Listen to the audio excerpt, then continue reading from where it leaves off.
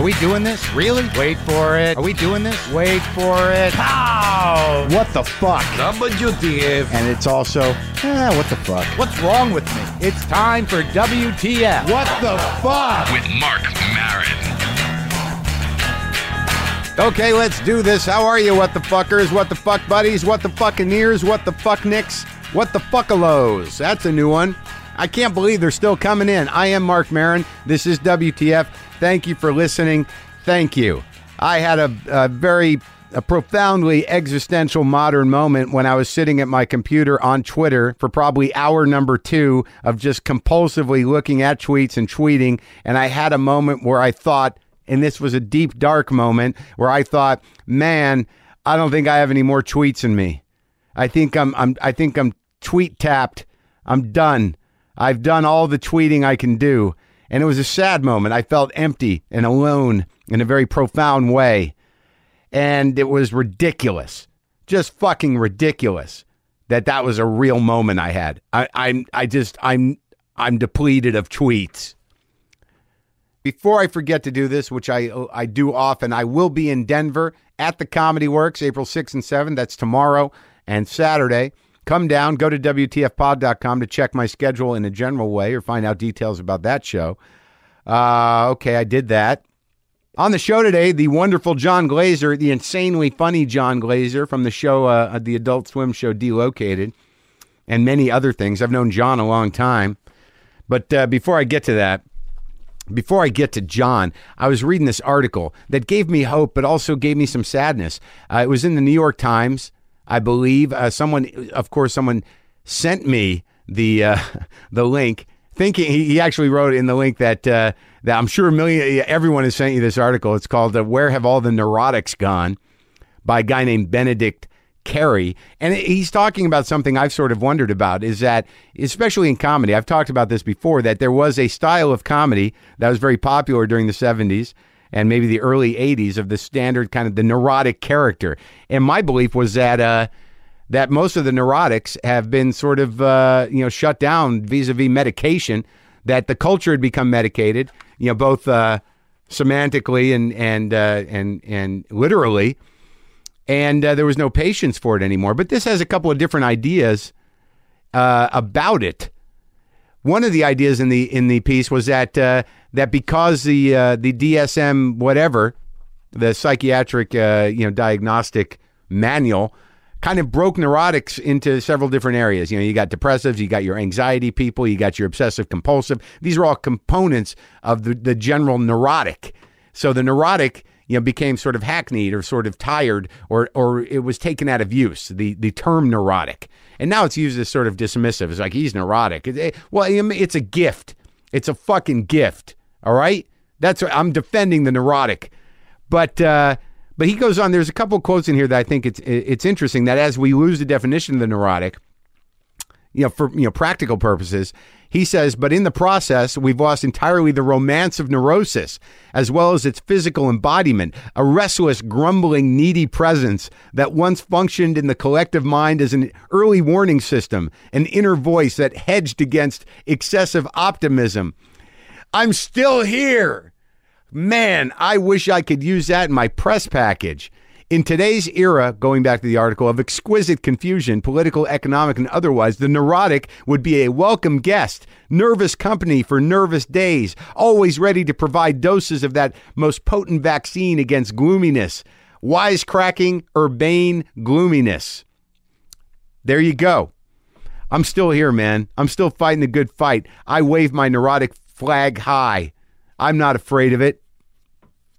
But see, I never even thought I was neurotic. See, I always thought I was being reasonable. But then he goes on to quote this other dude, and I don't know if this is really true, but I think it's interesting. Quote, people of all ages today, and most especially young people, are awash in self-confession, not only in the reality show of pop culture, but in the increasingly public availability of almost every walking thought through Facebook, Twitter, and other social media. If chronic Facebook or Twitter posting is not an exercise in neurosis, then nothing is. Man, what is happening? And then he quotes this guy. Let me keep reading. Quote, I think some of the qualities we once attributed to neurotics have simply been normalized, unquote, said Peter N. Stearns, a historian at George Mason University in Fairfax, Virginia, and author of the forthcoming book, Satisfaction Not Guaranteed, Dilemmas of Progress in Modern Society. That sounds like a book I should have and don't read. Quote, I don't have hard evidence for this, but just look around and observe how we live. We've become so accustomed to people with continual worries and fears that it's made the category obsolete. The classic neurotic is still with us, all right, but with a lot more company and everyone trying to talk over one another. Put it this way, these are ridiculous times, and if it all makes sense to you, there's probably something wrong, unquote. So what is basically being said here, and I think it's a proud moment for me and all my listeners, is that neuroticism is the new normal. So don't, just understand that it hasn't gone mainstream because we're still marginalized by the positive thinkers, the fascists that think just by plowing ahead with blinders on and affirming that everything will be okay, will just make everything okay. And I'm using fascist in a sort of lighthearted way, if that's possible. But it seems that the culture is insanely neurotic, and we've learned to live in it and adapt to it, which by proxy makes all of us neurotic. We're at least, I think, many of my ilk. So I think there's a certain pride in that.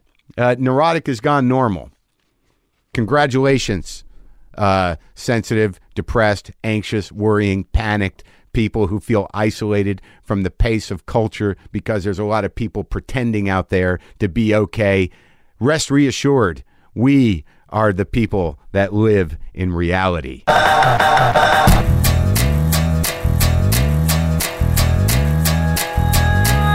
You want to put those on, or you're just going to eat? Yeah. I mean, you want to eat first, or?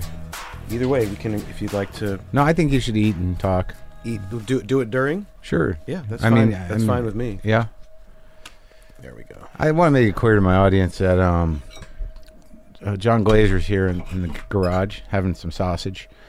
Let me try to paint the picture for you. Jon Glaser's about to take his first bite of a chicken andouille sausage. Is that how you pronounce that? I'm not sure. The New Orleans style sausage? Andouille? Is it andouille? Andouille. That's what you got there. And I cooked that up for him because he didn't eat. Here we go. I was trying to be very respectful of being on time. Yeah. But I was disrespectful to my stomach. I understand that. And so you said, is there any way I could get some food?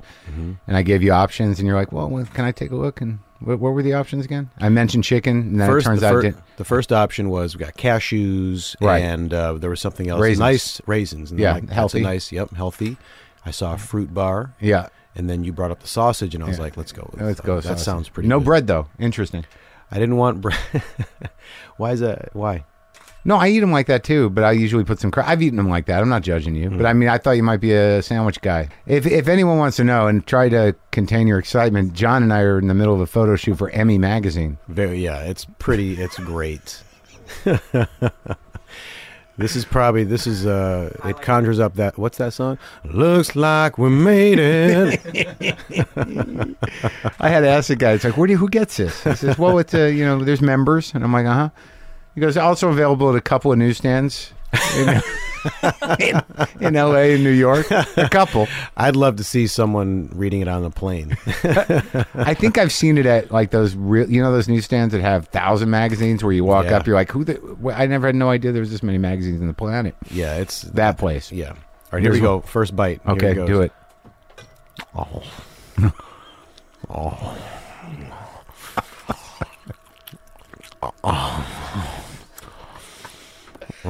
How is it? Oh, God. I forgot mustard. Hold on. How's that? Whoa. Right? That's strong. You said you wanted the horseradish because your nose was stuffed up. Stuffed up. Whoa. Right? That's really spicy. It's I know. good, though. Do you want? I have several other kinds of mustard. You going to be all right with that? Or do I need to go get it? It's delicious. It is, right? Mm-hmm. Beer and brat mustard. Wow. I have to say, as nice as these guys are, it's the most intrusive photo shoot I've ever been part of. Very subtle. The guy is he's holding a light the size of a tire, while the other guy's hiding behind him, and the light makes a noise. That light noise is really... But, I mean, I was pretty clear. It's like we're doing a podcast. You won't be. You can just shoot around us. Yeah, you wouldn't even notice. He's holding it. You didn't say that. I made that up. I was like, I made that I up. would have been like, I'm going to be loud and proud. And Yeah, and talking apparently.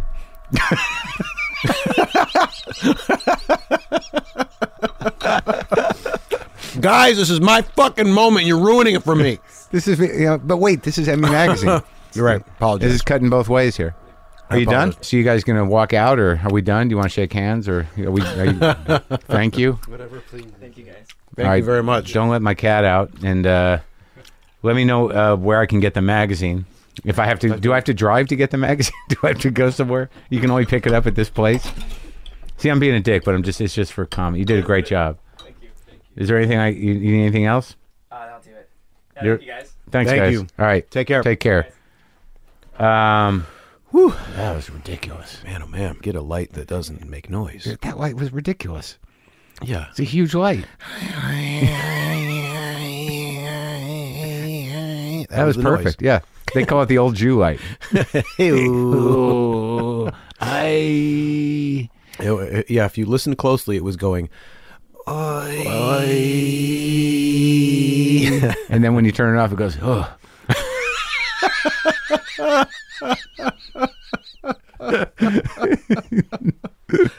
Enough. Under its breath. Enough already. I think it was John Lee, who's one of the guys that works on Delocated, had a funny joke of just when you say goodnight, saying goodnight to your kids, as you turn off the lights, you go, and scene. I don't know if a kid will abide by that. Don't some kids go, Dow, put the light back on? Yeah, but if you do, you say, no, I said and scene. You seem like you seem like a good dad.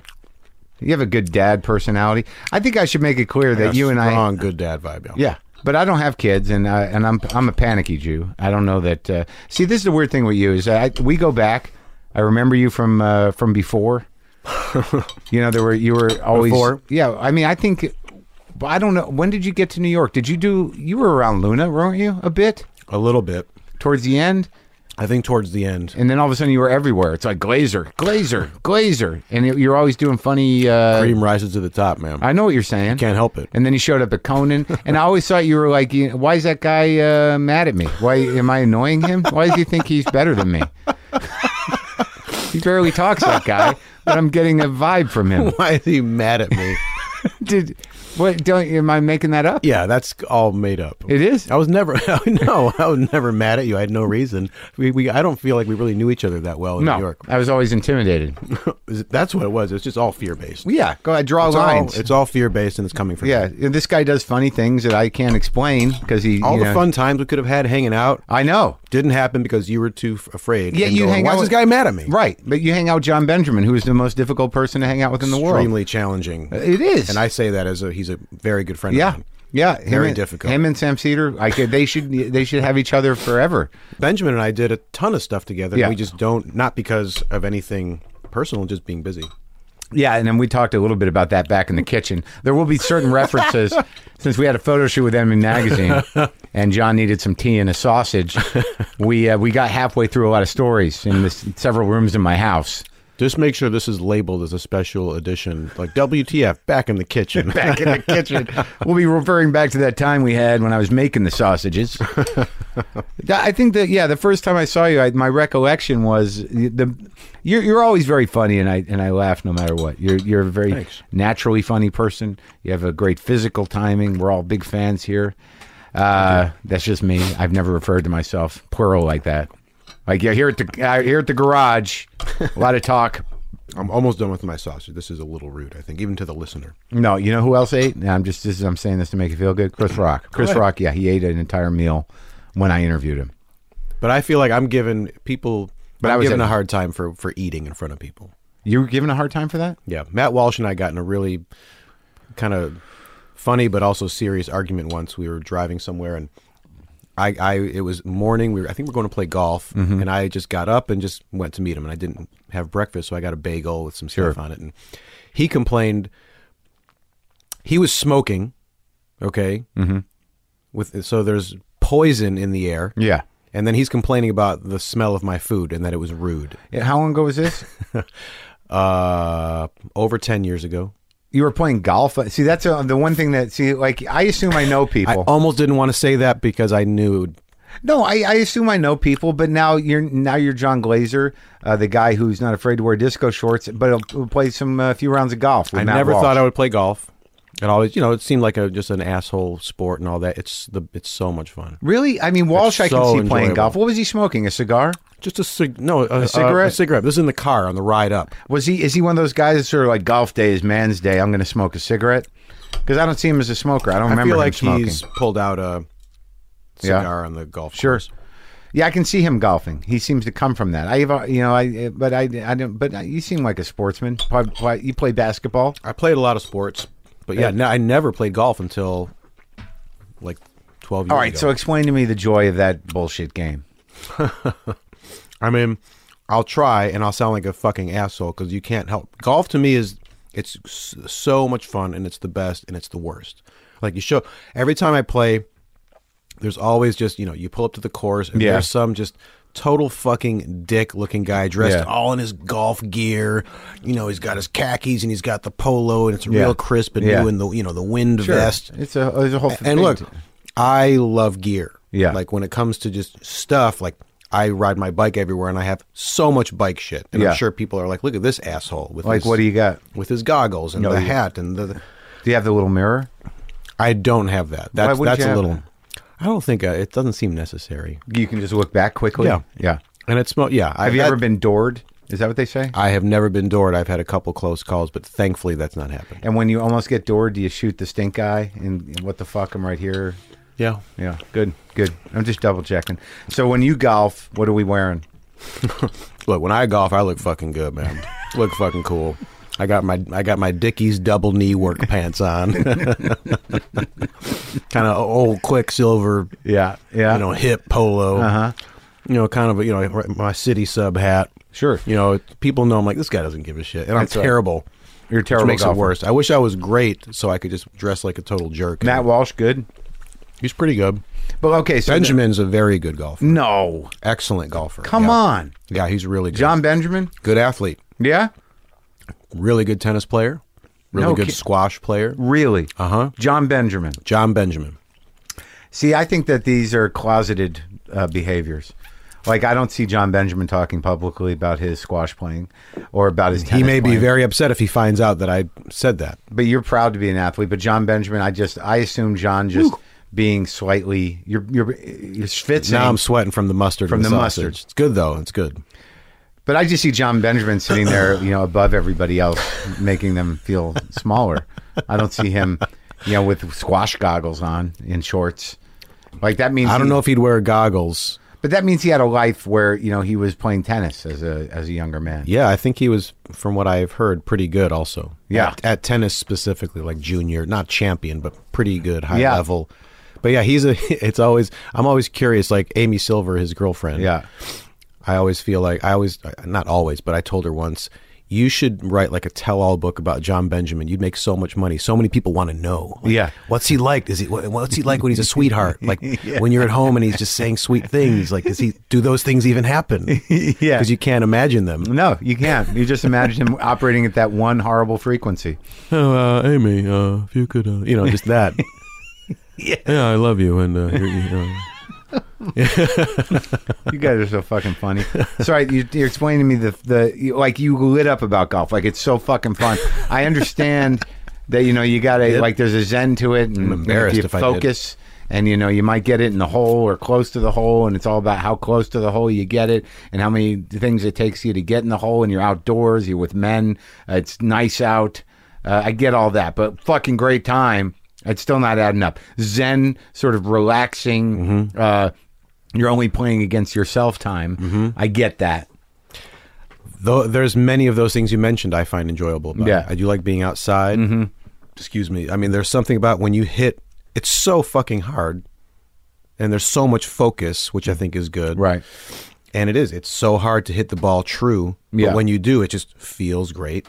Yeah. And it's satisfying. It's very much, it's so addictive. Yeah. In the sense that you can play like shit And then, You the just wanna go back. cliche is you hit the one shot. Oh, if I could do that every time. Oh, right. So you got to have that one moment. Yeah, there's no reason why I shouldn't be able to do that every time. Right. You have to practice so much. Right. The miracle of like when you hear the click of your, what do you call it, club, and everyone else looks up and goes, holy. The click of the club. Yeah. Everyone here, everyone, just the whole, everyone on the course goes, holy fuck. And you all just sit there and watch your ball float for a few You wouldn't seconds. hear it. You would. I think if it's that good, you're not going to hear it. Is there a phrasing? A I term? think click of the club. Let's just go with What's that. even- If there is a phrase that's better, I don't know. I was thinking hit like- it flush. Yeah. The sweet spot. The sweet spot. Click of the club is my new favorite. Yeah, okay. Well, let's try and integrate that into the lexicon of Yeah. golf terms. But I think I was thinking of the click, the bat. When you hit a baseball and that sound of the home run. What do you call that? The pop. Isn't that just the sweet spot? When you hit it flush, yeah. No, you hit the sweet spot and you hit it flush, but that sound, that pop. When the crowds Crack of the bat. crack of the bat, click of the club. Click of the club. Crack of the of the bat. Smack of the stick. That's hockey. Is it? Yeah, I don't know. I'm just trying to keep going with them. Smack of the stick. Swish of the net. Yeah. The whoosh of the Whoosh. Yeah, What- of the net. Yeah, The whoosh of the swish. Yeah. That's I think a dance thing. Ooh, so all right. So where did you come from and what happened? I mean, were you because you're not a stand-up. You just sort of appeared in New York and you were sharing your physical comedy genius with everybody. I came from Chicago, via Chicago. You grew up there? No, outside Michigan, suburban Detroit. Suburban Detroit is where I Really? grew up. Mm-hmm. Jews? Mm-hmm. How Jewy? Not very. Yeah, just like Dad, a little more conservative Jew. Yeah. Mom, very reformed. Right. I'm very reformed. right. Twice a year you did the thing. If that. No, But really? Yeah, maybe once. Did you do the big thing at 13? I did. I had but that's like when I was younger and more all about peer pressure and just, what are the other, my mom, we went to this temple. It's a very reformed temple. They had an organ? Humanistic Judaism is what it's called. I don't even know if God is a part of it. Yeah, that means no guilt at all. There's no. It doesn't mean, I don't even know, honestly, I don't even know what it means, but Right. I don't think there's any, isn't Adonai, is that God? Yeah, something like that. I'm not sure. Yeah, but I don't know. I don't even think it's ever mentioned that word. It's all about, I think, family and community. Yeah, I never Which got is- the sense of God as a Jew, anyways. Then. It doesn't resonate Yeah. for me. It never has. yeah. And even just going to temple and all the call and response, I just Yeah. felt like, does everybody here know what they're saying? No And one does it knows. mean anything? No. And do people, obviously some But you people do it at the same time. Yeah, everyone's doing it at the same time. It just never, it never resonated. What for was me. there that time? Did you have that thing where like there was that time where it was just sort of free form and the old guys would daven? Free form.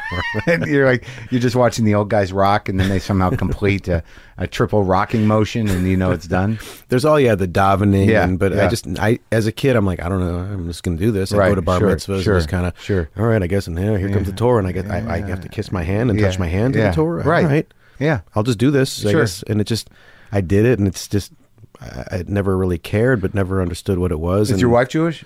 She's not, Oh, okay. but she's become more, I feel more Jewish than me. There's a mezuzah on our door, and I'm Really? like, I'm like, all right. I mean, I don't mind having it up there, but I don't feel like we need it. But And you have two kids. You got a new one, we just adopted a baby. and you got a 6-year-old. He's 6 next month. How are you going to deal with that sort of like God thing?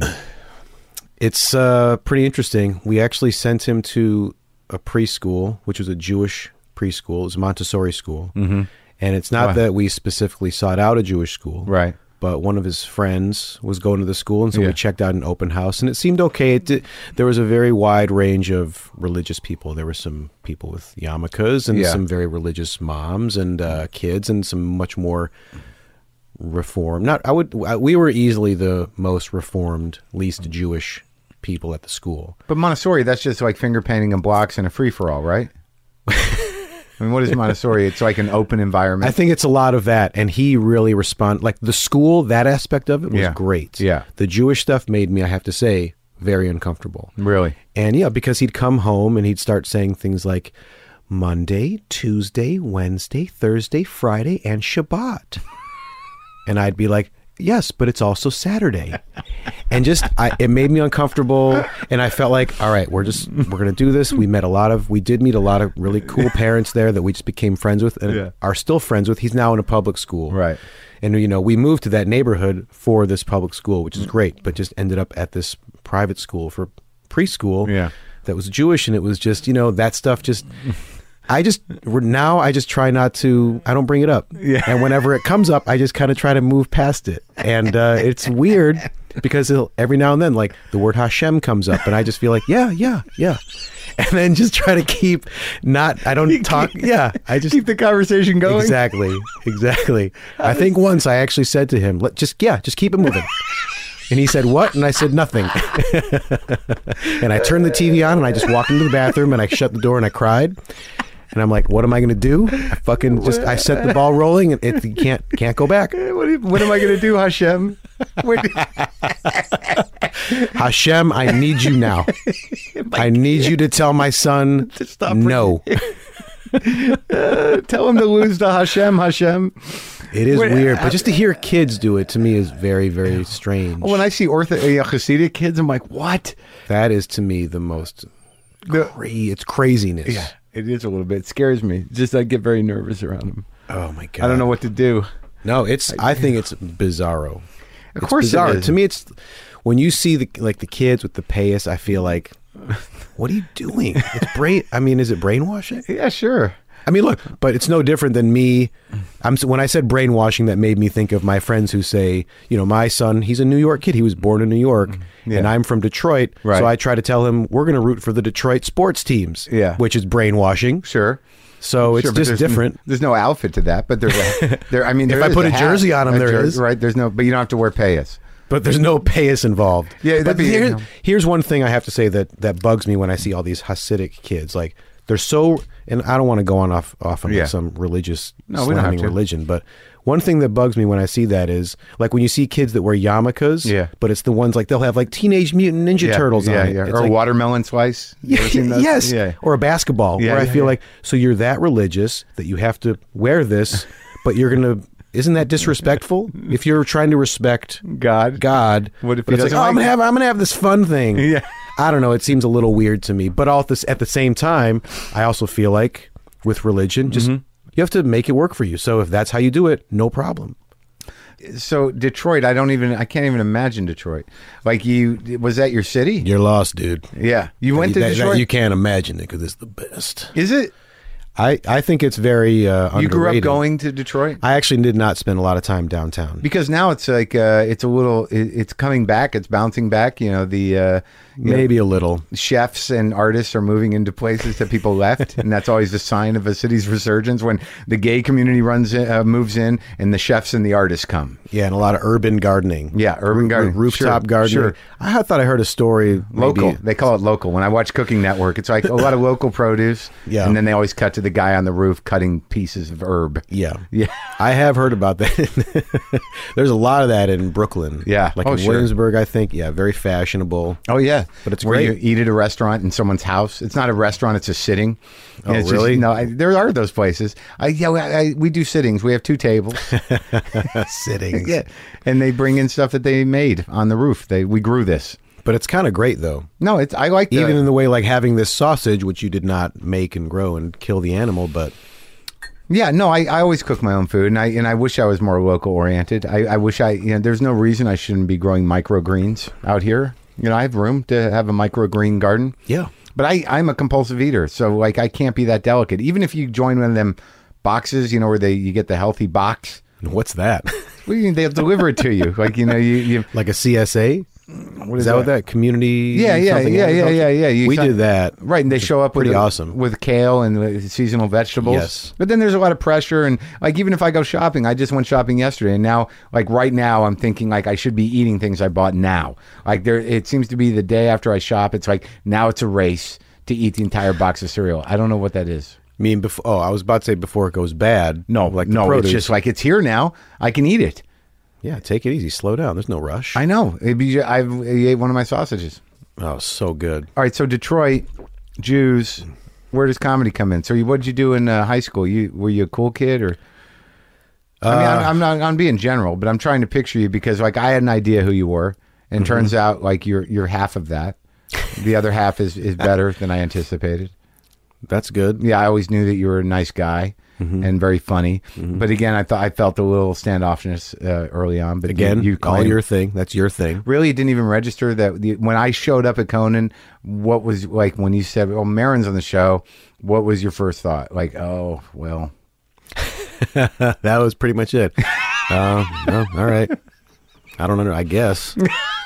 No, I always thought you were a really funny comic, but very hard. And you're like, oh, that guy's probably tough to get to know. He's probably tough to. But there was never animosity. Like, I never thought, oh, he's an asshole. Oh, good. He's a very angry guy. He's a very angry comic. And But there was I just didn't know you well, and there was never like, I never thought you were, oh, this guy's so unfunny, and what a, ugh. Yeah, I guess I always thought that because we share a common Semitic background, and I feel like we're probably similar in the way we were brought up, that immediately we should be, talking about masturbation and how we're not really Jewy. Well, in that sense, yeah, we have a lot in common. Wow. Am I making that up? Have you ever noticed that when Jewish guys get together, it's only a matter of minutes before masturbation comes up? Really? I have not noticed that. No, okay. Maybe I just try to keep that under wraps. All right. I thought. See, this is so you're a little more. You're a little more protected. About my masturbation habits. Yeah, I guess so. I find unusual. I kind of feel like if I'm, and look, this is tough because my wife loves the podcast. Well, She's very excited I don't want you to go in any direction you don't feel comfortable with. Are you saying that she doesn't know that you're a compulsive masturbator? I'm sure she does. Much in the same way that when I was in high school and I thought, oh, when my mom says, if you're going to be out late, just call. And I call her drunk saying, hey, I'm just going to sleep at Danny's tonight. She doesn't know I'm drunk. I've been drinking. And then years later, I find out she did. And I'm like, really? Yeah. Where I feel like I'm sure my wife doesn't know that I masturbate all the time. And of course she must. Yeah. Now she does. That's so weird your mom made you do that. See, my parents made me do that too. What's that? Just call? But that's good. They were never like, you have to be home. It was just, if you're going to be out past a certain hour, just call us and let us know. But did you ever get that time? Didn't you always wake them up? And then you wonder, why did they make me wake them up? Like I'd call and they'd be like, oh. And I'm like, I'm still out. Okay. And then they hang up. I guess there was that, but I think I never wondered, oh, what was that about? I think it was just, I knew I had to check in. Right. And that was it's a good thing. As long as I felt like I did it, there was never any, my mom. So it might get to a point with your kid when you set the same parameters. Oh man, that just seems like it's going to be crazy. But you can always drop the Hashem card. Hashem wants you to call at 1:00. Like the second he doesn't call you, by the time you tell him, Hashem. Oh God! Well, look, I don't know what he's going to be like. I mean, even he was circumcised, which was a whole crazy thing in and of itself. Like, right? Because I hadn't even thought twice about it. Just seemed like, oh yeah, he'll be circumcised, right? And then that morning, it was just, what are we doing? I didn't research this enough. Is this the right thing? And had so much anxiety. But the moil who showed up was really great. Did a great job. Yeah, and you did a bris. No, we just had a couple friends over, and that was it. For the dick cutting. For the dick cutting. Yeah. For the dick slice. We just had 4 friends, more for emotional support. Yeah. But it wasn't like a big bris with a bunch of people. Yeah. But the moil was really great about how he phrased it. He was, he was a guy that wore a yarmulke, but was pretty casual about it. And not casual in his process, but he said, look, if your son grows up and chooses to remain Jewish, which I thought was a really interesting thing for him to say, who seemed like a very religious guy. It was very cool that he at least acknowledged, here's a choice that you have or your son will have if he wants to be a Jewish person. Right. So you're saying that this will be done. Is that what he was saying? That like if he grows up and he chooses to remain Jewish, he'll have this done. He won't have to then do it later. Right. I didn't think of it in those terms. I just more was impressed that he at least acknowledged and wasn't just, this is how it's done, this is it. It was just if. It was more at least an if involved. Yeah, my mother. Nice. My mother tells a story about the moil that was brought in for mine. Like she tells it to me. She says, "Yeah, it was your grandpa Ben's moil, and he took so long, Mark. It took so So I'm thinking like this was horrible. You had this 90-year-old guy who was laboring over cutting my penis. Oh, God. How did that affect me? Did it have an effect? It's crazy. How can it? I mean, What was your thoughts though? Like you thought, well, maybe we should leave it. Why bother it? You know, I mean, well, I mean, you like to actually cut the dick skin. It seems like it's pretty fucking awful. but then the alternative is you'd have one of those uncut ones, which which are always shocking. And to then me. what? And then it's just like it looks funny. It's not going to look like yours. Then you have to have that discussion in a locker room when the kid's old enough. You take them to the Y. But is that such a big deal though to have that discussion and explain? Like it doesn't seem like. Well, it might be kind of dicey the first time. I always just thought, and I mean, it's terrible. I really did not know much about it and didn't research it. It's also like a health thing and cleaning and infections. Yeah, right? but then there's the other side. There's the anti-circumcision people who are like, this is the way it should be. This is natural. Yeah, this is how you're born. And this is more sensitive. And it makes better. sense. Yeah. The guy did a good job, though, the Moyle. Well, that's good. Real clean. Hashem left pretty specific instructions. Clearly, we're supposed to cut it, even though we're born a certain way. He made us a certain way, but to test our metal for being a Jew, Hashem said, take that shit off. Yeah. All right. So, when did you get involved with the comedy? I guess in high school. Yeah. I played a lot of sports in high school. Were you a jock? I was. When I went to high school, I played soccer and basketball and baseball. Uh-huh. Letter jacket? Did you have a letter jacket? Oh, man. Oh, yeah. You did? Yeah. SL. Southfield Lathrop. All right. My mom still has it. Oh, yeah? Mm-hmm. See, but how do you reconcile that with being the sweet guy you are now? Were you an asshole jock? I don't know. I hope not. Come on. I don't think back. so. I don't think I was. Because Did you hang around with assholes? No. Okay. No, it was pretty low key. I mean, those guys were always just that always turned me off. Just dickhead kind of jock guys. But I did play sport. Yeah. Fuck yeah. But soccer. Yeah. I don't think it attracts a lot of those types of guys. It wasn't like the football players were always kind of dicks. Do you ever go back to your high school reunion? Have you done that yet? Did not do those. There was a few people that I do keep in touch with still, but a couple of them live in New York. Oh, yeah? A few of them don't, but I keep in touch with people now, of course, with the internet and Facebook and all that. It's so easy, but I didn't go back for a high school reunion. Maybe the next one. Why? Because I didn't want to go back until I had at least a Letterman under my belt. Something. Something. I guess I wasn't that curious to go back and connect and see people and say hi and all that. It just felt like it's over. But I also feel like because a lot of the people that I was better friends with, I'm just in touch with. And some of them are even in New York, so I see them. And the other people and it's, I don't know, it just didn't feel the pull to go back. And not even spite, just to see how fat they got or how. No, nothing like that. You're a good guy. But even why would you want to go spend your time, to go back and see who's fat and who's unsuccessful? That just sounds awful. Yeah. I guess I'm petty. But I was curious. I mean, I saw photos on the internet. I'm not above that. Yeah. I had this weird thing at my reunion where they voted for the most interesting job kind of thing. They had a little, and they voted me the one out of the, expecting me to do stand-up.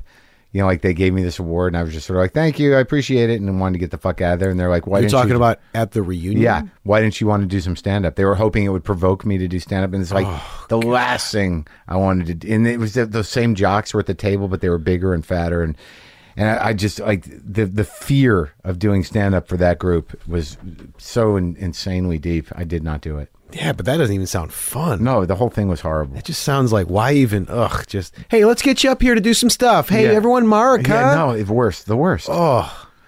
So, okay, so what'd you do? What kind of funny did you do in high school? I mean, eventually, it was, I think, sophomore year or junior year, they had a big all-school assembly, and they had a play, and it was Grease.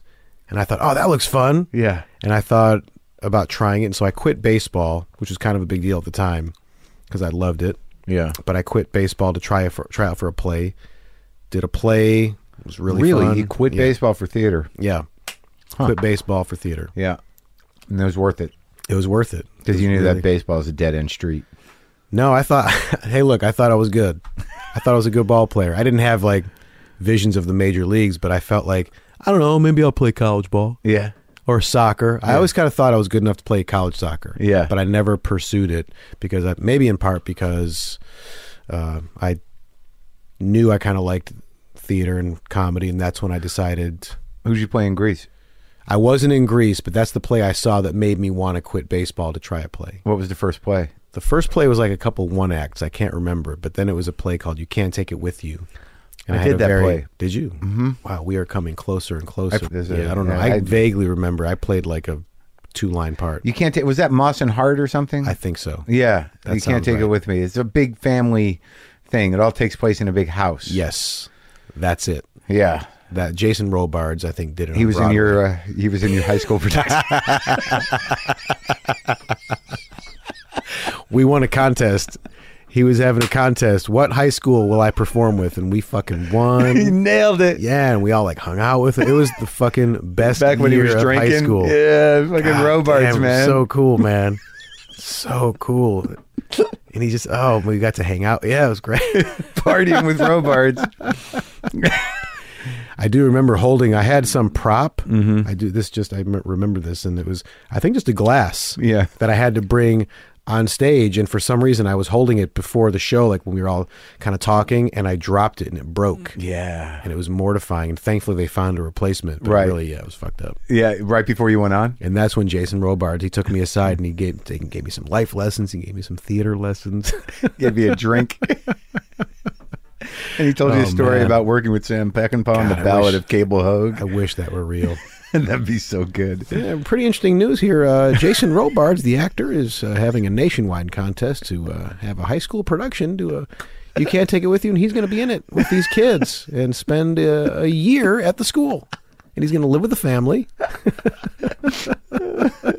But doing theater when you're in high school, it's really like how that moment right before you have to go on stage and that heightened reality of doing a play, like it's so fucking addictive and frightening and insane. It was really fun. No, Yeah. I totally got hooked. Yeah. I really knew I wanted to perform. And even Yeah. in college, I knew I wanted to try comedy. My mom got me tickets to a Second City touring company in high school. Yeah. And I just loved it. I thought it was amazing and kind of wanted to do comedy. And I think I wanted to try stand-up. And I did a little in college, but not much. Right. I like doing the sketch and improv stuff, but did a little stand-up. Yeah.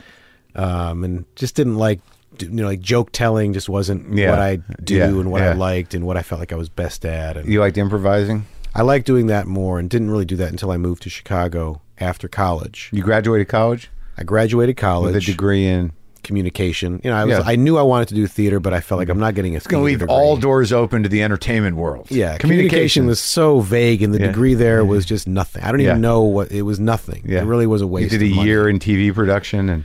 Yeah, like a couple. It was not a very. It was terrible. I Yeah. mean, I should have just got like a philosophy degree or something Sure. else, or English. And Yeah, it's- equally as... A little yeah, more defined, I guess so. but... Also, maybe a waste, but I don't know. It felt like a waste of a degree and money. Yeah.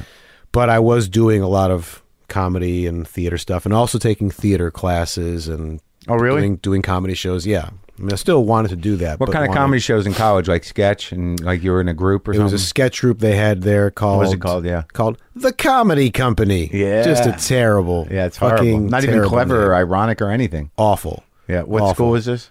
University of Michigan.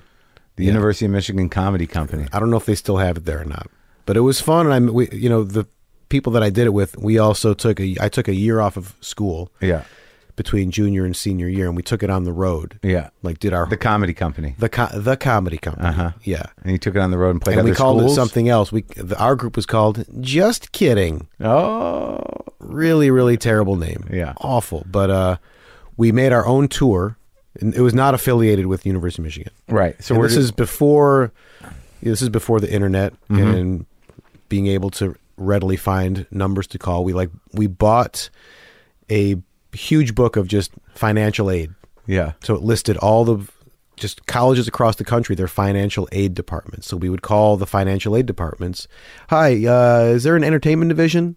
And like sometimes it would take 5, 6, 7, whatever phone calls to Right. finally get the right person Yeah. to say, hey, we're a comedy group and we're looking to book shows. And so with that, or through that process, we were able to book like a year-long tour. It was maybe, I don't know, 30 to 40 shows All colleges. over a school year, mostly colleges. Yeah. So you got through to the student activities office Yes. and you said, we're college kids and we're doing a we fun did thing. a show, and we were sort of put together a brochure that we made and sent it out, and we're able to book So you're doing like small rooms and like cafeterias and some cafeterias, Yeah, maybe some we- big theaters. It was all sorts of different types of shows. all original comedy. I think a lot of it might have been some of these comedy company sketches, but stuff that we wrote. Right. And then wrote some new stuff for the shows. But and was that where you started developing characters? man, I don't know. I think that one was more later, like after Chicago and moving to New York. This was all like, I mean, there was some really terrible sketches, you like know, what? like the heavy metal teacher, you know, and like shit like that. Yeah, And yeah, yeah. It was some of it was pretty good, but I remember it mostly being just, you know, it's early and you're young and writing kind of not so great comedy and, you know, terrible premises, but some of it was fun. It was a very good time just traveling in this van. We had a couple Jason near Robards deaths. with you? Jason Robards was great, man. You know, he drove a lot and he was not like an asshole about being a celebrity, and, you know, he'd take his shifts at the van and, you know, he'd like sometimes like pull an extra shift. He knew we were tired and like these kids need this experience. Yeah. Buy liquor for you guys. Jason will go in and buy it. Man, that's too bad that wasn't real. So when did you, how you go to Chicago and did you sync up with the Second City people or what? How did that go? Yeah, I ended up, when I was in Michigan, I still was not sure what I was going to do. I knew I kind of wanted to maybe move to Chicago, and there was Second City there. Yeah. But I was at the halfway point of my senior year of college, and I ended up taking the train. I called to see if they ever had auditions for the show. For Second City? For Second City. Yeah. And I remember just getting some real fucking asshole on the phone, and because I didn't know, I called and just said, "Hi, do you guys ever have auditions for the cast?" You have to go through the touring company first. Like someone really, really arrogant and condescending. How could you not know the system? Yeah, it was so fucking annoying. And I remember pretty sure I met that person. Like I put it together that, oh, this voice is this person.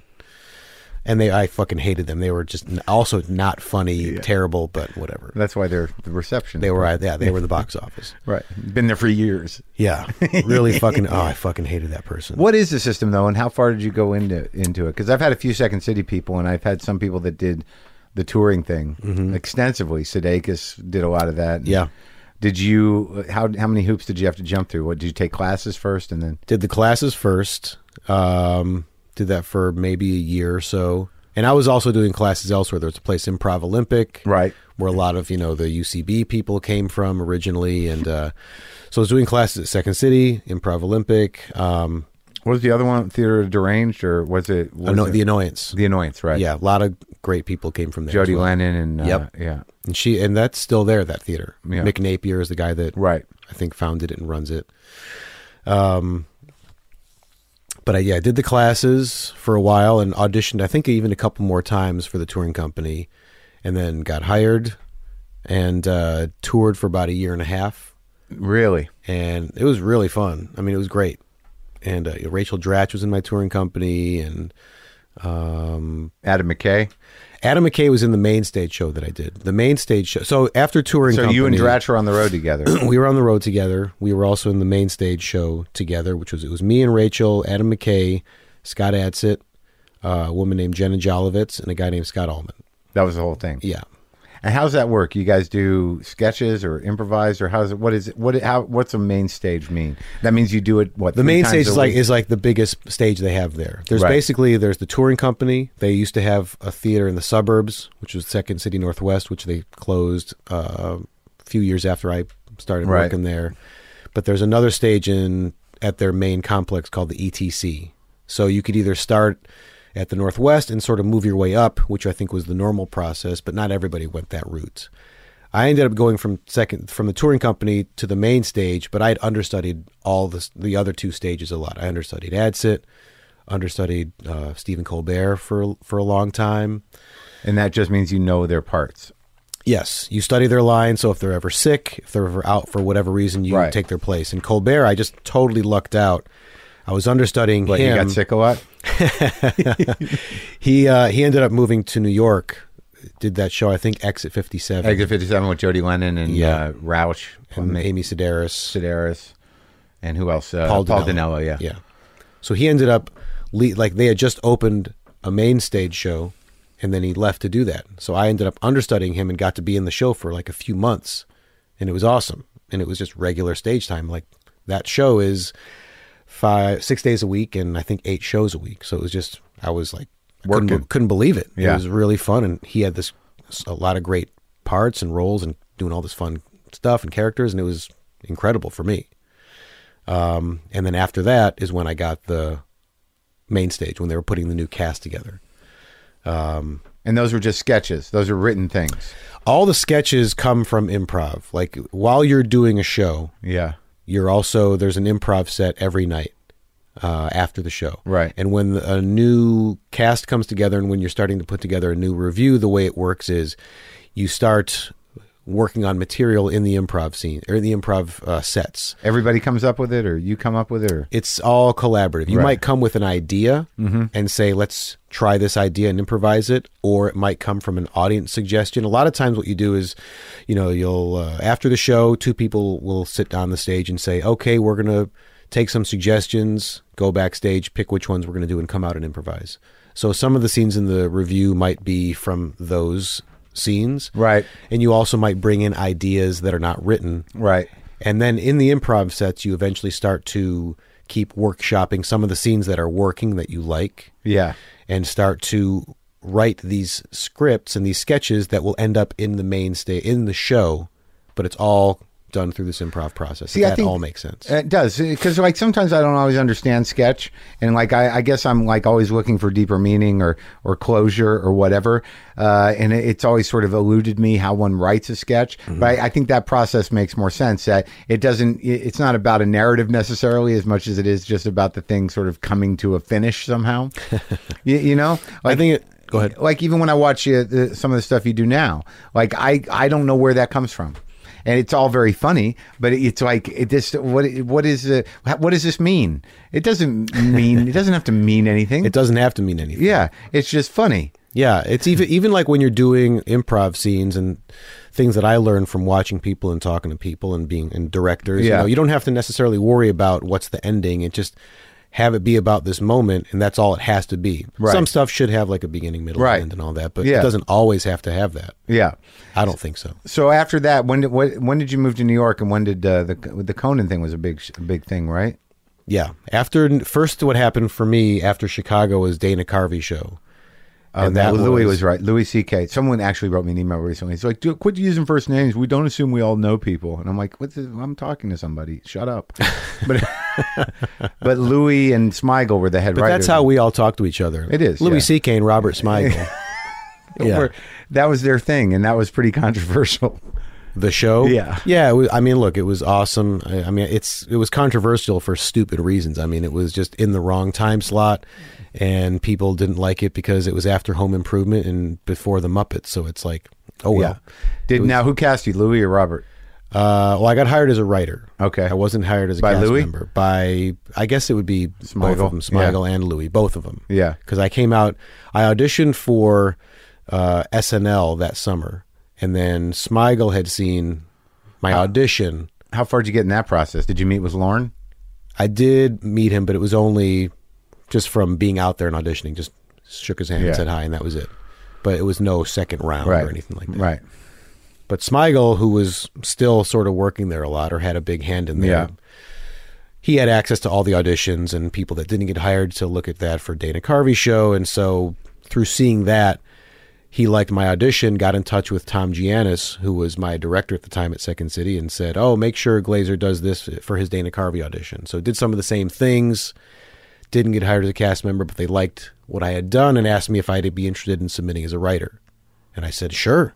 And even like what you're saying, like, how do you write a sketch and what is that? Like, I felt like I had no idea, did not envision myself as a writer ever. So what was the process? What'd you turn in? I just sat down and spent a few days just trying to think of ideas for sketches. If there was ideas I had that I thought might be funny, and just wrote them and I didn't try to think about anything other than I'm just going to write what I think is funny. I'm going to write a sketch that I think is funny. I remember even drawing some drawings on one of these sketches for some of these ideas, because I felt like this might not make sense. So I'm just going to draw what I think this would look like.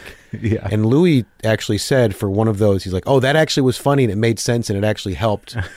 And at least showed like, well, here's a sketch, and at least shows also how you're thinking about things, where it's more conceptual and visual. Yeah. And that for helped me, you. I think it helped. And to me, like, the point of that is just, there's no right or wrong way to do it. It's just I always communicating you're funny. Yeah, I think that's the most, even when I was at Conan and friends of mine would say, what should I submit for my packet? Obviously, when you're submitting to a show like that, you want to submit things that they think they can do. Yeah. It can't just be all these crazy ideas like, well, that's amazing, but we could never do that on the show. It has to be that balance. And also, you seem so specific in how you're going to be funny. Like a lot of the characters you did on Conan were just, and I think it's expected that, you've only got a couple of minutes of screen time. So you're the guy with the little hands, or you're the guy, with the Hulk wrist or whatever. Yeah. I mean, so that's basically the pitch, right? Is like they know you as a funny guy, and you're like, I'm just going to have little hands. Well, for that show especially, it's just specific to either what's the idea, like new characters, whereas like Wrist Hulk would be for that. Yeah. But yeah, it's all short, very quick bursts, and you don't have any time to get an idea across. Yeah. You just got to be funny. Yeah. But that is what I liked doing. Even now, like even with screenplays, do I want to do that? I would if I had what I felt was the right idea, but I always feel like I'm more just short form, whether it's sketch or like this book that I wrote, and I did not say that to plug it. But is that even sex like book? No, that was all that. That was a joke. That was this book I wrote, the Dead Dad and ZZ Top book. I don't know if you ever saw that. I did not. It's all just short pieces. Yeah. I don't know if I could ever write a novel. I don't think ever. Right. There's no way. When did I see you? When were you doing all that stuff? With let's talk about that night, because I was hosting some event at the Irving Plaza. I don't remember what it was. For Jeff Singer or something. Do you remember what it was? The Best of Luna or some shit? Or what was it? Yeah, it was the Luna Lounge, or like the Eating It. Yeah, Isn't that what he started calling it? Yeah, Eating It at Irving Plaza, and it was a big show. Yeah. And I just remember you always wearing some form of 80s attire. That was you had a headband on or shorts. That was me and Benjamin. Yeah, but those were sweatsuits, I think, at that time. No, I think we had like headbands. We had bow ties around our necks. Yeah. White bow ties. We might have had headbands. Yeah. And then some white shorts and white shirts. Matching. It was very athletic. Yeah. And they were matching outfits. Athletic 80s, disco athletic. Yeah. Yeah. And then big yellow, probably I would say 3-foot diameter balls. Yeah. Balloons. And we were performing that thing.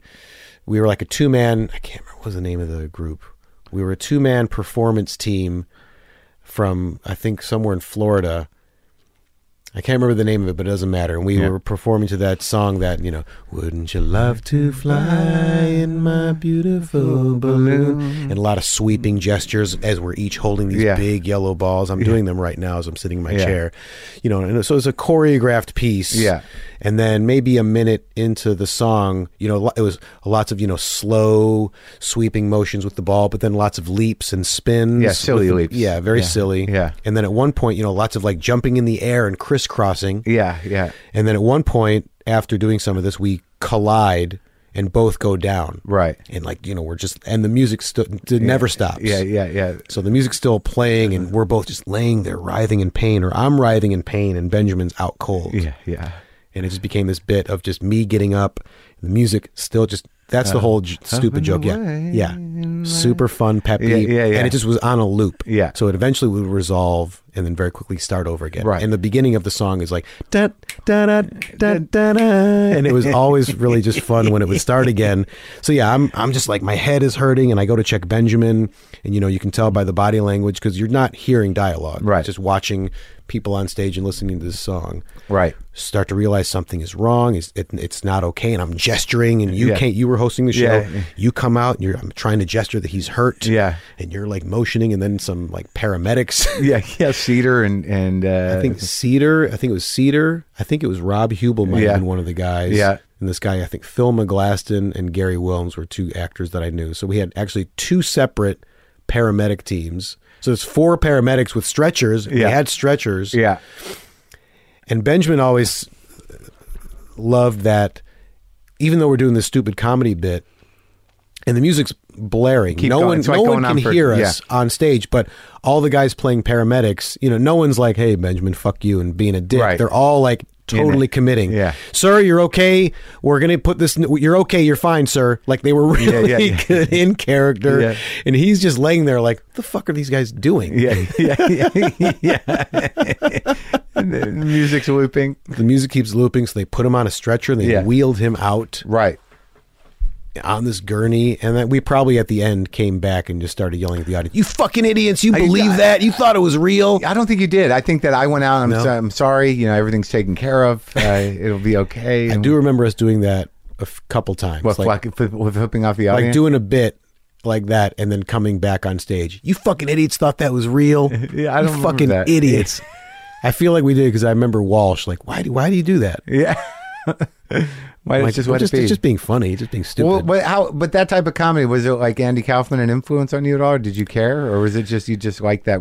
Yeah, like in between real and fake, and I mean, I fucking guess with for people. me, yeah, it's not so much fucking with people because I feel like no one's really thinks it's Right. someone's hurt. Right. To me, it's just more about the joy of just more of a performance as a piece, Yeah. as opposed to not jokes. Even though I think there are funny moments that are happening, like it's just all timing and how things are unfolding. That to me is enjoyable as far as doing stuff on stage.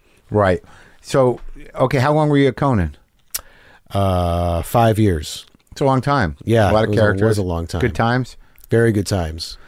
Because Delocated, I remember I interviewed you right before the first season when we were doing Break Room Live, and he came out in character. So where did the... I did? In Yeah. the ski mask? Mm-hmm. Yeah. Really? Yeah. Did they affect the voice in the edit? Mm-hmm. Wow. Yeah, we did a lot for you. I think we might have figured out a way to do it while you were talking, or maybe the guy you were working with had a way to run the mic through something. Well, I use like a harmonizer when I do the live shows. Right. It just sounds awesome. Right. Yeah, it was great. Where did that come from? Was that a sketch originally? The Delocated idea. Yeah. I was doing it actually when I lived in LA for like a year and a half, and I had this idea for an impressionist who was in the witness protection program. And very like the character is essentially the same at his core as the Delocated guy. Just super smug asshole dick. Yeah. That has a lot of confidence in himself, Right. And in this case, his material. And the guy was just a shitty impressionist, hacky material, but thought very highly of himself that he wanted to actually still get out there and perform. So he put the ski mask on and affected his voice. And the joke was that all the impressions just sounded the same. They were all that voice. It was really dumb, Yeah. but it was really fun to do. Yeah. And I put that in my Conan submission packet, and they liked that. And when I got hired, I actually did that character on the show. Right. But when I quit Conan, I just always liked that character and that guy, that just smug jerk, and wanted to do something with it, and came up with the idea for the show and pitched it, and thankfully got to do it. And this is the third season. This is the third season. Now, Joe Mandy wrote the episode I saw last night. Mm-hmm. Did he write all of them with you?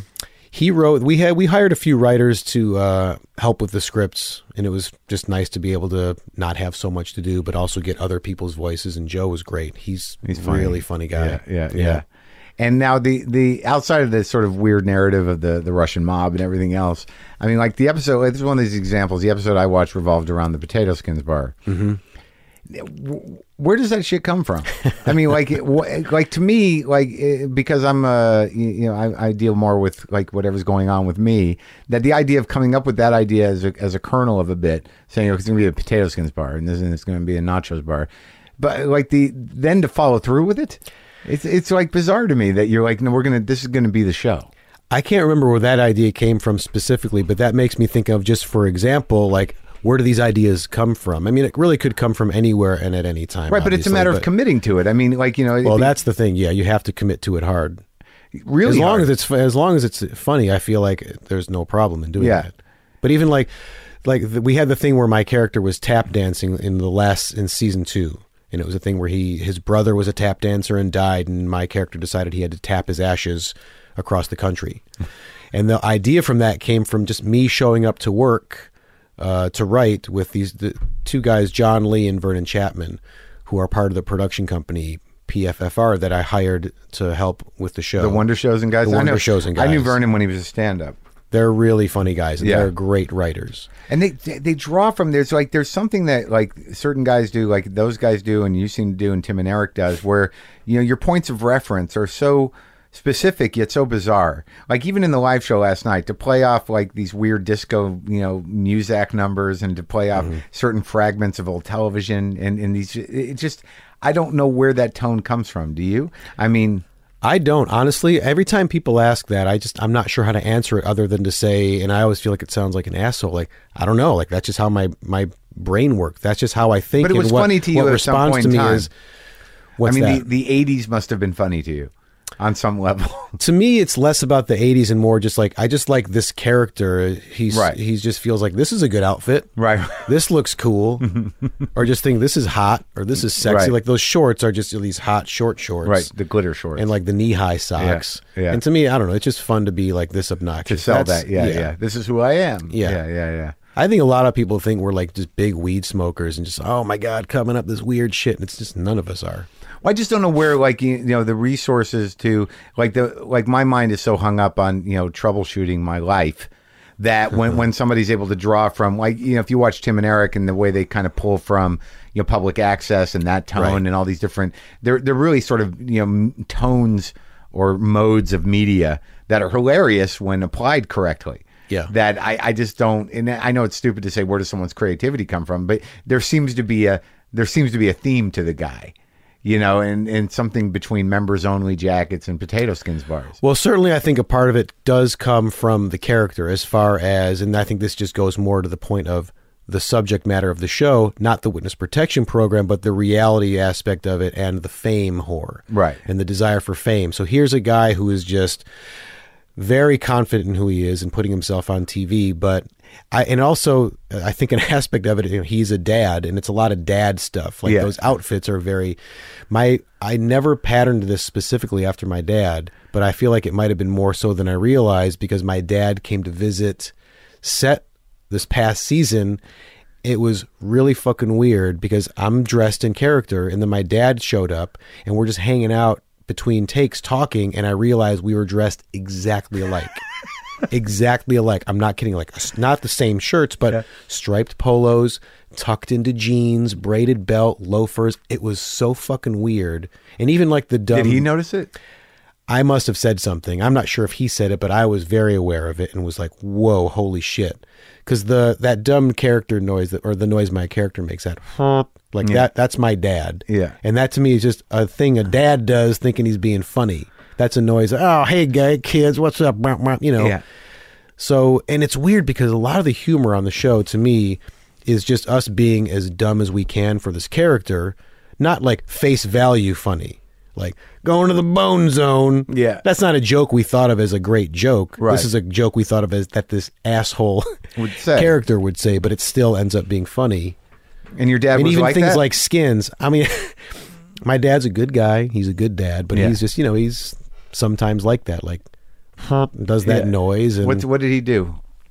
He was in the produce business for a very long time, worked for a big grocery store chain called Farmer Jack. Really? Yeah, and salesman, or I guess a lot of. I think he ran the warehouse for a while, then worked at the produce terminal downtown Detroit. Did that for a long time, and now does a lot of construction stuff. So did he come home with vegetables a lot, or? Yeah, he just show up with fruit. Fruit and vegetables. You would think he would. One thing he said, no, never. Nope. Hey, honey, I brought home some. It was some nice lettuce today. It was more of the business aspect of it. Boxes, a lot of like, moving boxes and crates. Yeah, tell me, like when you go to a grocery store, you'll see it's all about the display. That's some wisdom. Yeah. When you go and look, he's like, just take a look. You'll see the top chains. It's just take a note of how they display the produce. Yeah. So, and I think about that to this day. It's all about the presentation. It's all about. Do you know the where the good produce is? Like in the back, like the newer stuff. Do you think about that? How it's rotated? I don't. It never became about that. It was all about the aesthetics. Okay. That's the lesson I got. Do you have that conversation? Have you shared that with your son? When he's old enough. Yeah. When he's old enough, we'll sit down. Yeah. My son recently came, it was weird. He's in kindergarten. We're going to school, and he comes out and he's like, I want to dress like Zadie, which is Yiddish for grandfather, which is how my dad prefers to be called. And you're surrounded with it, man. I'm telling you, it's all, yes, it's tough. Mm-hmm. But I'm fighting it. Okay. I'm resisting it hard. Running to the bathroom at the mention of Hashem. The Hashem room. Yeah. God doesn't see you when you shut the bathroom door. No. Yeah. No. But my son came out of his room. He kind of likes to put outfits together now and said, I want to dress like Zadie. And it was a polo shirt and a belt and tucked into jeans. And I was like, holy shit. How do I put a stop to this? It's pretty cute, though. Oh, that's hilarious. Are your parents, are they happy with your choice in life? Yeah, they've always been very supportive. I know when I took that year off of school to travel with my friends. My dad was not happy about it, and he was very concerned, but I had to just make sure he understood, reassure him that I was going back to finish school because I wanted to. That was important to me. Right. But ever since, they've been very supportive, and that's been great. And they're psyched, of course, about what's going on. And you have you recently adopted a second child. Yeah, we adopted a little girl. This was a deck conversation that we had earlier, you and I. My brother has 3 adopted kids. Yeah. And there's always that. Yeah, you said you bought another kid. You bought a kid. I said that. I said you bought a kid. Because there is money involved. There's money involved. It was Yeah. not for free. No, they don't just give you the kid. We'd like to take care of that kid and make it our own. Here Yeah. you go. Yeah. It's more like, okay, well, there is a fee for a thing. They don't outwardly say, I imagine, that kid's going to be $20,000. It's a lot of money. I mean, we hired an adoption lawyer. Right. Instead of an agency. Yeah. Which actually proved to be very or just by chance, very helpful with how our adoption went. But yeah, it's expensive. But having a baby is expensive. I mean, the hospital stuff and the pregnancy, No, absolutely no. It's No. always It's just expensive it's an no interesting matter thing. That my brother has 3 kids, and when I bring it up, there's always that moment where people are like, "Well, what kind of white or where'd they come from? Where'd the kid?" Because now you hear people like, "We've got a Jamaican baby or a Chinese baby," or I'll tell you, our baby, yeah, fucking USA, man. right on, man. Fucking America, baby. American-made baby. I was cool with adoption. I told my wife, we're going to America. Yeah, I or want American. nothing. Yeah, American-made or nothing. Yeah. yeah, that's good. Good for you. And what kind of baby did you? She's a beautiful American baby. Okay. Let's leave it at that. It doesn't matter. No, it doesn't. I mean, Doesn't that's the matter. thing about And we named her, her first name is Red, and her middle name is White and Blue. Nice. Red, White, and Blue Glaser. Yeah. Red, White, and Blue King Glaser. Yeah, yeah. Did you name her Jewy? Jewy? Yeah. Ruth, Sarah, Rachel, No. Cheryl, Jill. Cheryl. Cheryl. Julie. Yeah. was a Not good very, her Frederica. Oh, that's nice. Not very Jewy. Named after a relative or? No, when we were thinking of names for my son, before we knew he was going to be a boy, we went through names and just kind of liked Fred? that name, Freddie. It's pretty cute. What's your boy's name? Nathan. Nathan. He's Nate and Freddie. So now you're back Very in it. You cute. got, that's a big age difference, 6 and newborn. Yeah, I was slightly concerned about it, but not overly so, but it's awesome. I mean, even just it's just watching him with her is just, it's unreal. It's so, Yeah. he wanted a sibling for very long and was always asking about a sibling and Yeah, talking make another about one. it. Make another Yeah, one. we should get a sister and a brother. And even when we told him, You should get them. yeah, Get one. yeah. And you did. And we did. That's what we told him. It was a really bizarro thing to sit down with him and talk to him about it because it all happened very quickly. You just did it to get out of explaining sex to your kid, didn't you? Pretty much.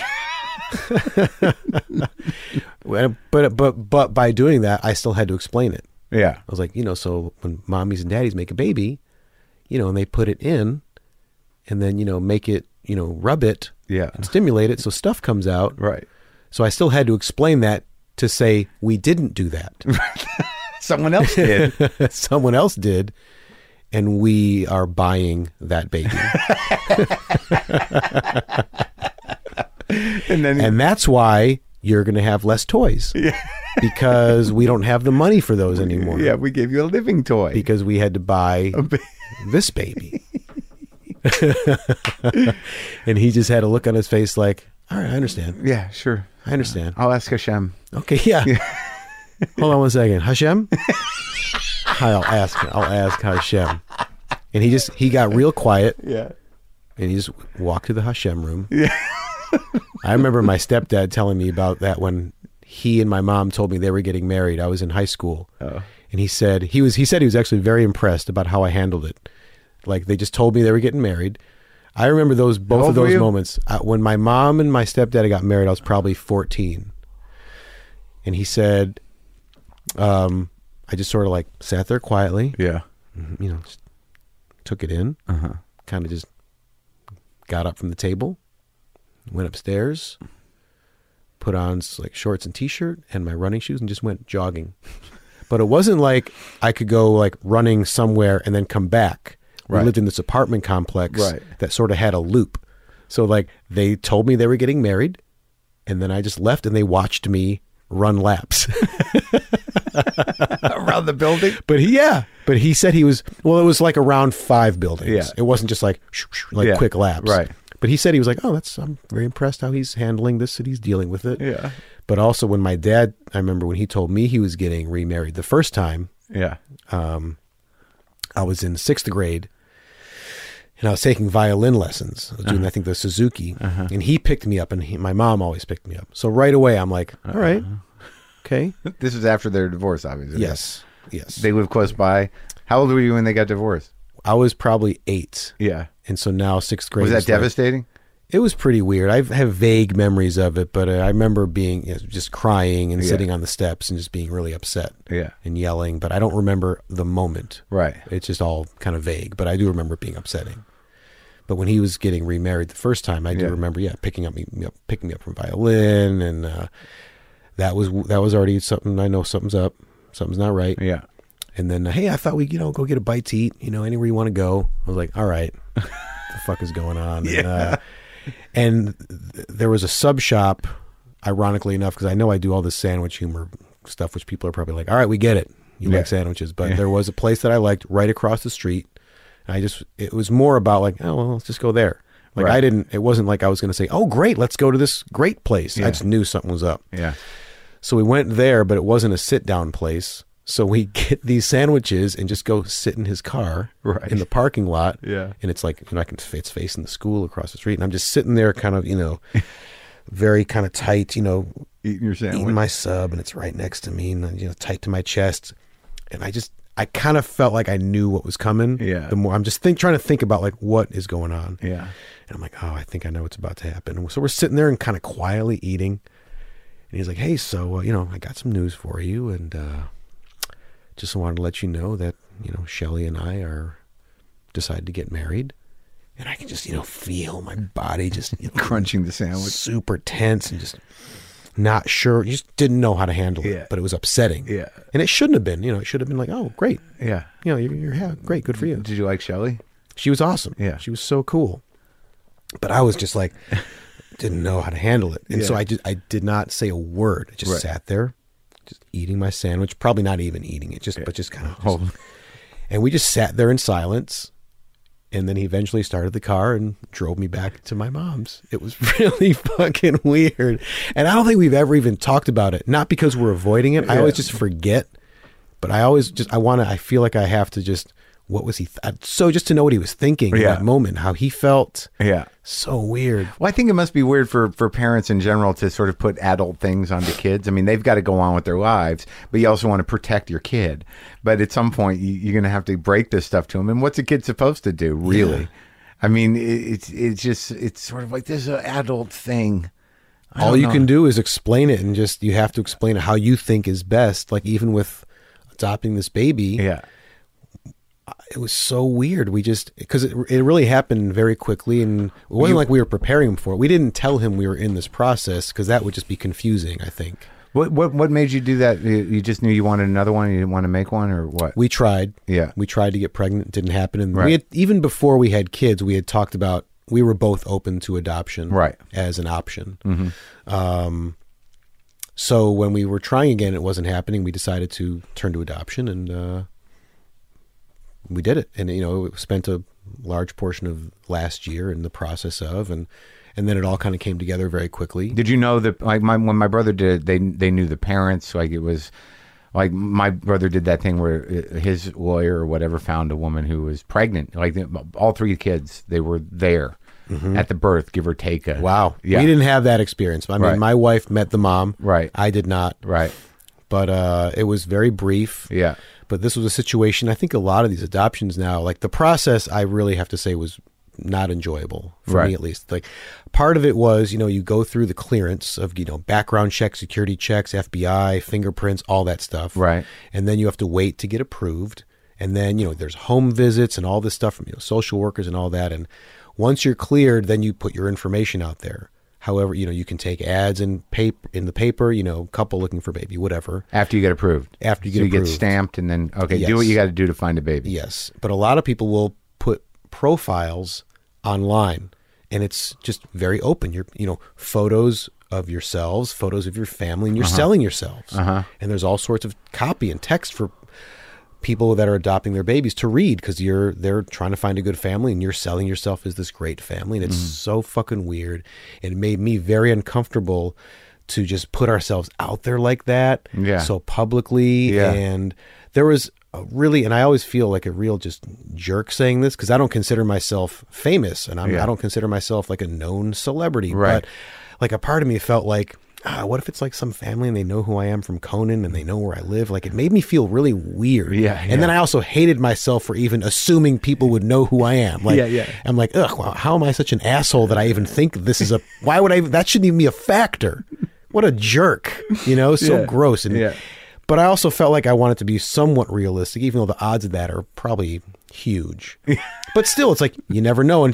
But for my own craziness, that just made me a little more uncomfortable about even just putting your information out. And we had this person helping us craft the text. Like we would submit text because some of these things are weird. And I don't want, you don't want to judge because some of these stories are just heartbreaking. It's like of the kid for these families. It's like hard not to. You mean and why they're putting their kid up for adoption? No, why people are looking to adopt. Oh, really? I mean, though the people putting their kids up for an adoption, I can't even imagine how hard that is. Right. And for some people, maybe it's not. Right. But you read the stories, like you see these profiles, and some of them are just kind of weird. Some are like kind of seem like weirdo people. What do you mean? With like religious stuff. Like we knew it was God's plan for like that kind of thing. But at the same time, you don't want to judge because people have just tough stories and they're trying to have kids. And, it's just like online dating. You're just putting yourself out there. And hoping that it happens. And it could take so long. But it just made me uncomfortable to just be that open and have photos. And this lady that was helping us with our profile, she's a web person. She just kept changing the text and just trying to tell us, look, you got to sell yourselves. You got to sell this. What does that mean? Like I'm things a good like dad. I'm telling you, yes, we'd write things like John is a blankety blank and this, and it would come back. And it was all written from my wife's perspective because it's like the mom connecting with the mom. Right. And there was one thing that this woman helping us wrote, like, fatherhood is the number one priority in John's life. And I'm like, fucking no way. This is not who we are. This is not me. I mean, yes, it's important, but to write that's so it just was gross. And she kept writing it really dramatic and flowery and just disgusting to me. It was gross and false. So we kept telling her, stop doing that, please. And finally got it to where we were okay with it. You just put up your Conan resume? Yeah, I put my resume up. I put I had a great still of me as Wrist Hulk. I pixeled my face. I'm like, look, if they're going to figure out it's me, let them do the work. They'll do the IMDb. Let them Google Wrist Hulk. Okay, that's the guy. Oh, they live in Brooklyn. Let's save our money and fly there and find and take photos of them with the baby, and we'll kidnap the baby and get them to pay us money if they want it back. Like those were my fantasies. Celebrity Jon Glaser, victim of the baby con. But ultimately, you settled on something you were comfortable with, and. Well, we were lucky. The way this went down, it happened came out of nowhere. It wasn't like, here's a family, here's the deal, you can go fly and meet them. Like it all happened not too far outside of New York, and it happened really quick. And before we didn't even have to put our profile online. I was so relieved after all that work. Yes, but I was very, very happy. And now you got your beautiful baby, and you're happy. Yeah, it's really incredible. She's so cute. I mean, she's really a cute baby. Yeah, and how long has it been now?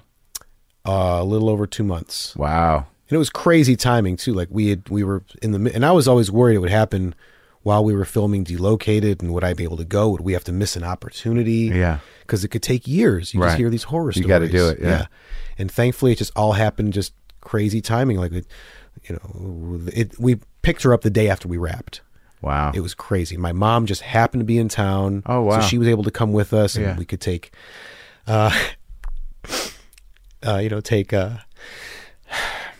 take Nate to take him out of school, and just have him be a part of the experience. Yeah. It's okay, man. I know. I just want to be able to tell the story. Yeah. I'm not ashamed to cry. It's hard to get through the story, but it was really just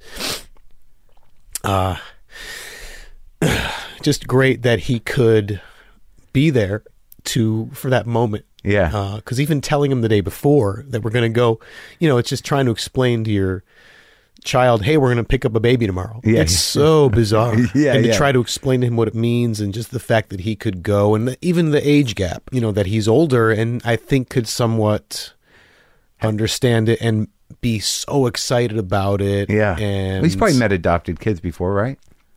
I feel like he has. I'm not Right. sure if he's been aware of it. So it's you and your mom and your wife and your kid, and you and it just who gives you the baby? We got to the hospital. At this point, my wife had been there. So the kid was still like, how old was She was days old. Wow. Yeah, I mean, it was like not even a week old. Wow. When we picked her up.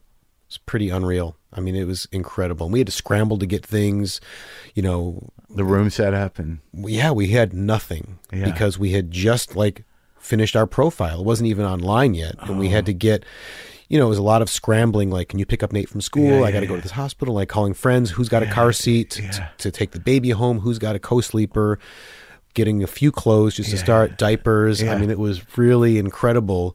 But it wasn't, because it was our second kid, I think it wasn't as overwhelming. I mean, that stuff all happened right away. I mean, that's when you realize, and this is also emotional, like your friends just come through for you. Yeah. And it's so incredible when you see people just like, don't even worry about it. Go, we got it. People showing up with food. Yeah. And I will say, to come back to all the Jewish stuff. Yeah.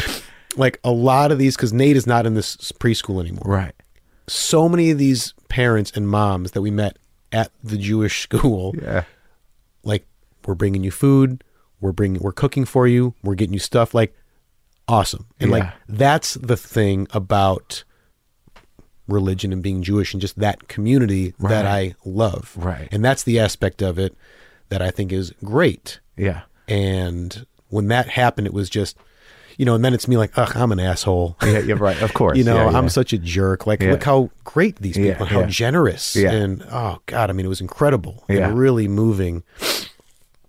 But now it's like, no, fucking Hashem, no way. But I mean, I mean, get it. such Sure. just good people. Yeah, well, that's what it's always supposed to be about. That to me is what it's about, Yeah. and not all the crazy stuff. Yeah. And, it's just a part of it. And it was not, even at the school, it wasn't like hammered home, but it was like just a little too much. No, yeah, that but it made me it, uncomfortable. But it only makes us uncomfortable because it's so familiar.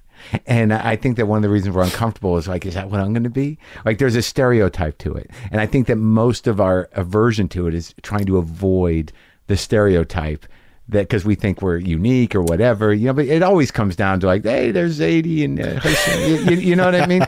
It's so familiar that when you're an individual and you've built your life around something unique, you're like, I'm not like that. And then one day you're like, oh, I'm just going to sit down, Well, I'm always curious about that. Like, cause even right now, I don't know, I feel like I've never been religious, and I still don't feel that. I don't feel that pull. Even with this, like, I don't feel that.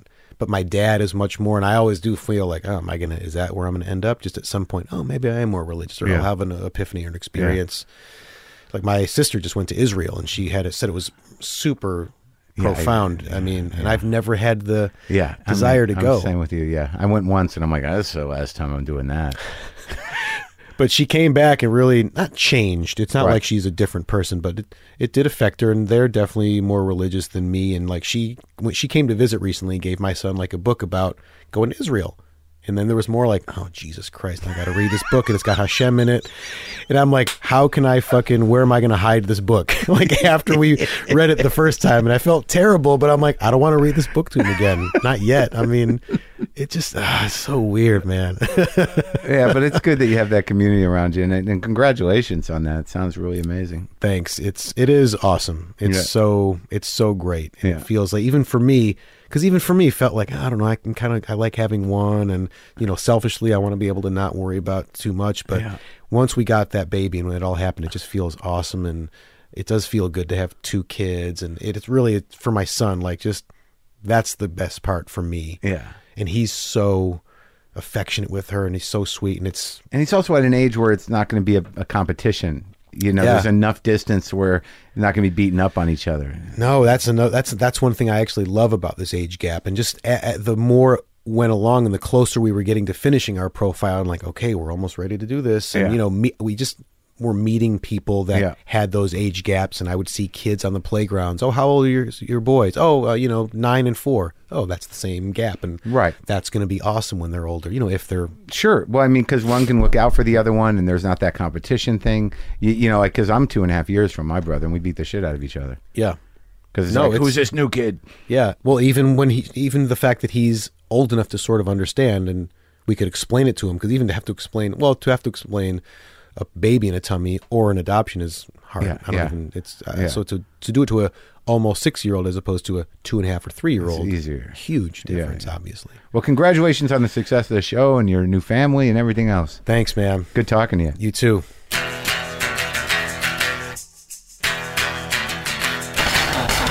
That's it. That's our show. That's Jon Glaser. That was very sweet. What a great guy. Hope you enjoyed that. Please go to the Comedy Works in Denver. If you're in Denver, tomorrow night, April 6th, and I'll also be there April 7th. Going to be good shows. Love that club. Independent Comedy Club. Power to them. One of the best clubs in the country, and also one of the oldest clubs in the country. It's awesome. I'm excited to be there. Go to WTFpod.com. Get on the mailing list. Pick yourself up some merch. Kick in a few shekels.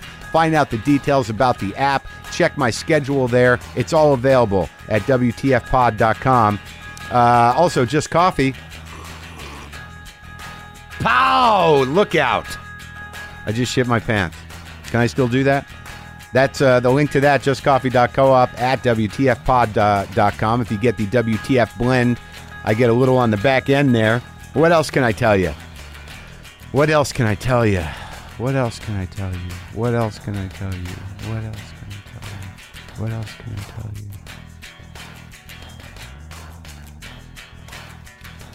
That's like one of those things where now it's supposed to just sort of blur into a dream sequence.